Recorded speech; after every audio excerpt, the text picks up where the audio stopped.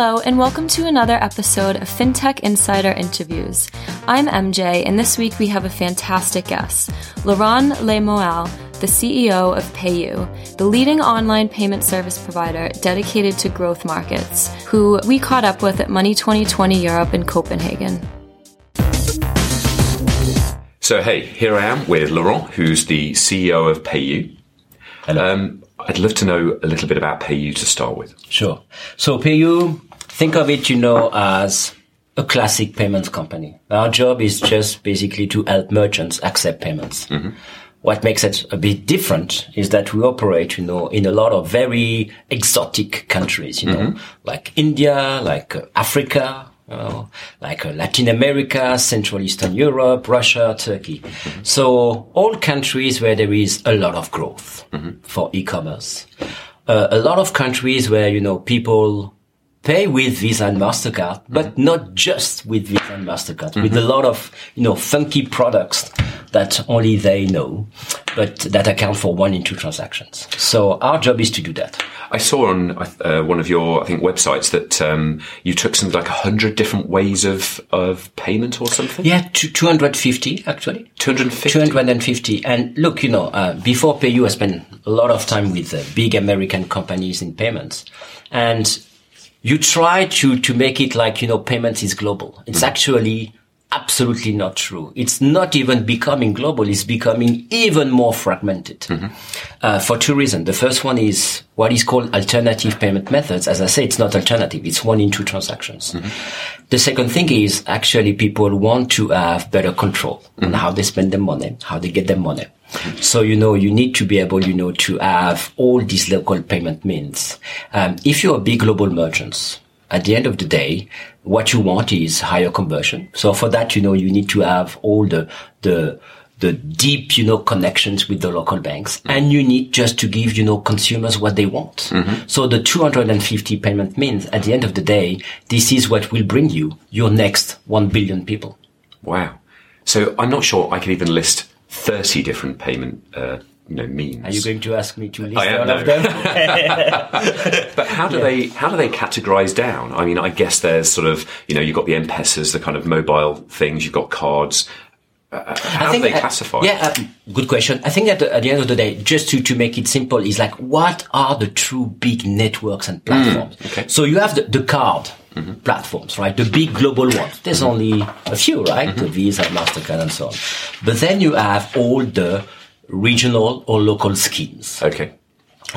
So that's what, that's the big trends over the past few years is every big country will want to have control over, their own local schemes. This is what you see in India, like with UPI.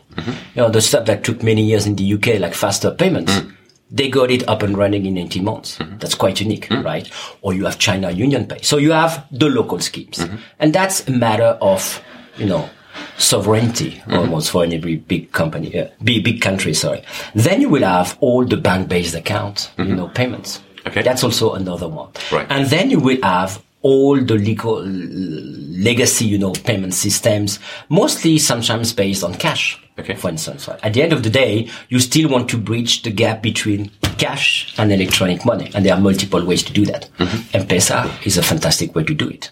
But every country will have its own version of that. So if you put all of that together, you get to 250. Is it going to go down? I'm not sure. Actually, I think it could increase.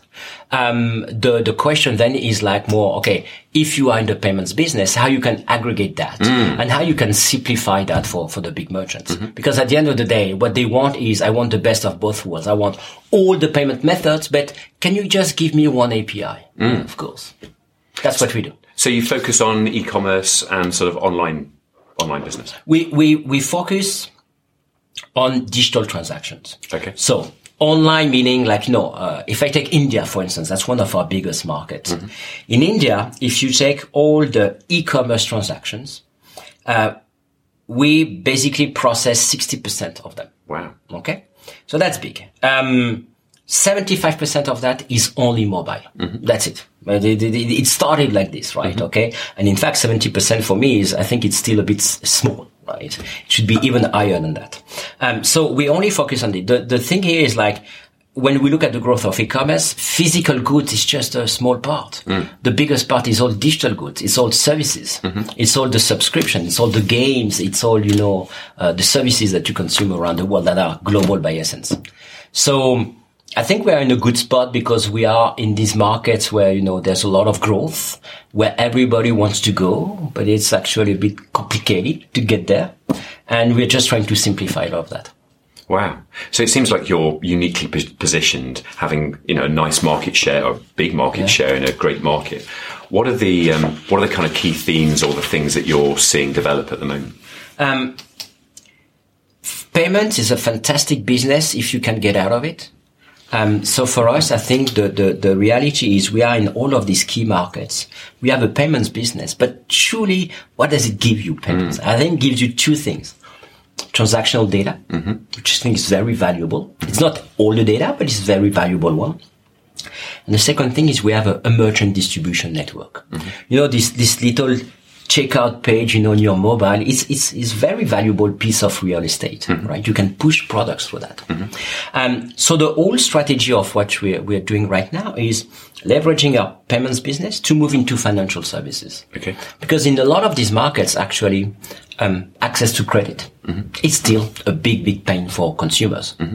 And therefore also a big need for merchants. Because that's the way also for them to increase their sales. So the big move we've made actually was to start building our own product for consumer credit in different shapes, right? Like a pay later type of product. We have launched a product in India called Lazy Pay. Okay. Meaning, just one click, you buy and you will pay later. And the whole promise of that is, I know enough about you. By the moment, you click on that button, I already know enough about you that I can afford to take the risk and get the money later. Okay. So we are starting to build our products around this to serve these consumers. The key realization for us was, what's the only thing that truly you need to have is a credit scoring engine. And that's how we started to work with a company called Creditech. Okay. We worked together. We built a product. We launched it. It worked very well. So then, we decided to invest. We put $120 million, on the table as an investment with them, and said, with that money, we're gonna help you come to India and make it big there. Because I guess what you're looking for is a non-traditional credit scoring. You can't, like in a developed country, go and ask a credit bureau, is Jason worth the money? It's very much more behavioral scoring and a variety of other sort of algorithms. Yes. You need to invent new models, right? It's in take India, of course, people, have credit cards. But it's 1% of the population. It's the people who actually don't need credit in the first place, right? And that's because, yes, the model, it's still, basically the same, right? Here you just starting from all the data that is available. And again, just having, your mobile data, just having, two-factor authentication, which is truly a pain all around the world. Here, actually, you can leverage that to reconstruct, the whole financial profile of a consumer. And suddenly you've got something valuable. So the whole point here is like, the data is there.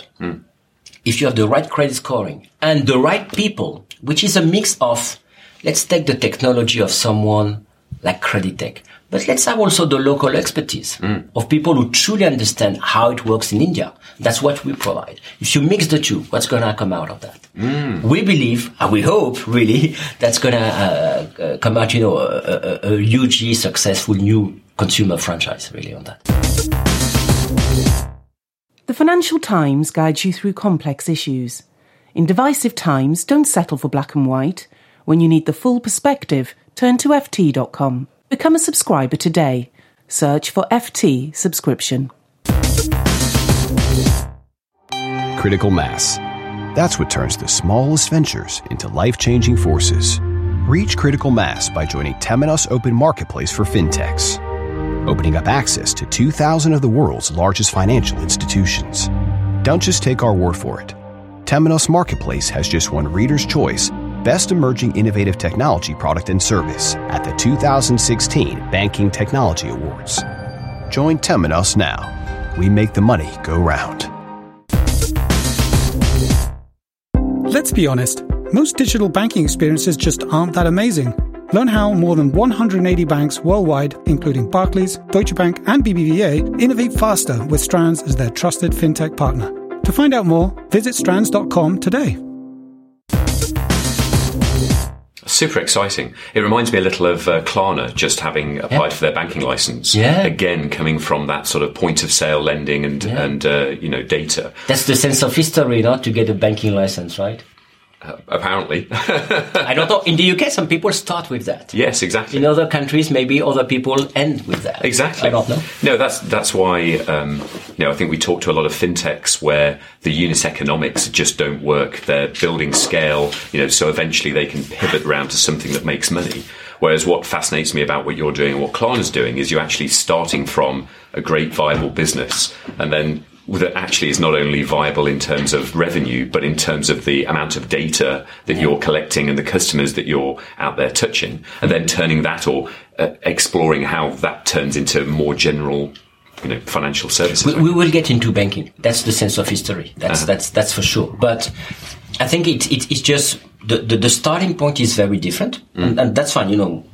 Everybody has its own model, right? Yeah. I think for us is from a payments franchise moving into consumer credit first. And we're starting, by the way, with the consumer, which is much more difficult in a way. We started with that also because it makes your old payments business much more attractive and differentiated. We're moving into also merchant financing. But yes, you're right. I mean, at least these are services where the economics can be also challenging, right? At the end of the day, you better be sure you know how to manage your risk. Sure. And you better be sure also you need you know how to manage your own balance sheet exposure, or you know how to leverage other people's balance sheet. Mm-hmm. But we believe that once you've really mastered that, then you truly have a good business that then if you want to go into consumer banking and deposits, basically, okay, it's just an extension of that offer. It's a new way to distribute your product.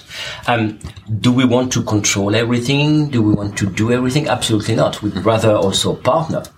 Again, I take India, but I could take also Latin America. There's a lot of wallet providers. Fantastic. Let them do their job, acquiring consumers, pushing offers, loyalty program, whatever they want. You can still be, the partner of choice for the financial services, products they will distribute. But I think, yes, getting into, the holy grail of banking, which is deposits, that's a bit the sense of history. It's what is your starting point there? Differs, right? I'm spending a lot of time trying to understand, the different models of digital banking, really seeing, the different challenger banks. It's fascinating what's happening in Europe. I don't see anything exciting in the US, honestly. Latin America also, very interesting, especially when you go to market like Brazil, where I think it's the market where the bank are the most greedy in the world. People should go and visit that. It's the executives of the bank in Brazil. If you see me, it's like, guys, you're just fantastic. So greedy. It doesn't mean, that you can just go there with a mobile app and consumers will flock, to a franchise. Sure. So there's still some work to do there. At the end of the day, you don't disrupt anything when you have only 100,000 customers, right? No.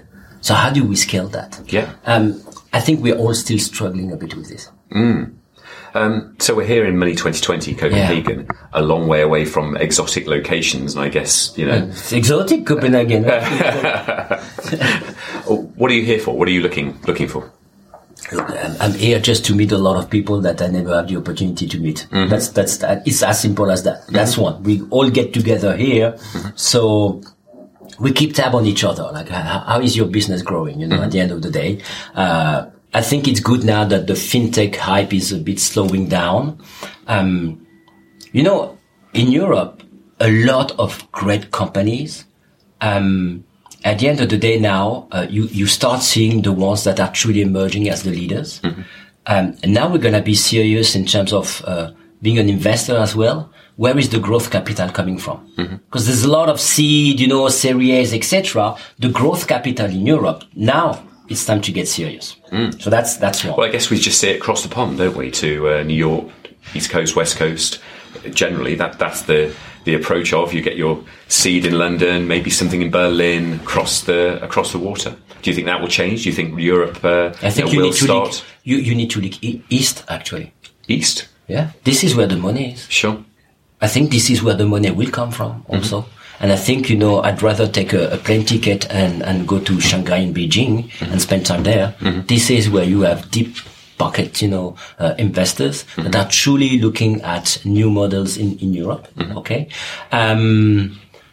That are willing to invest, to scale the businesses. So I think this is a reality. Yeah, absolutely.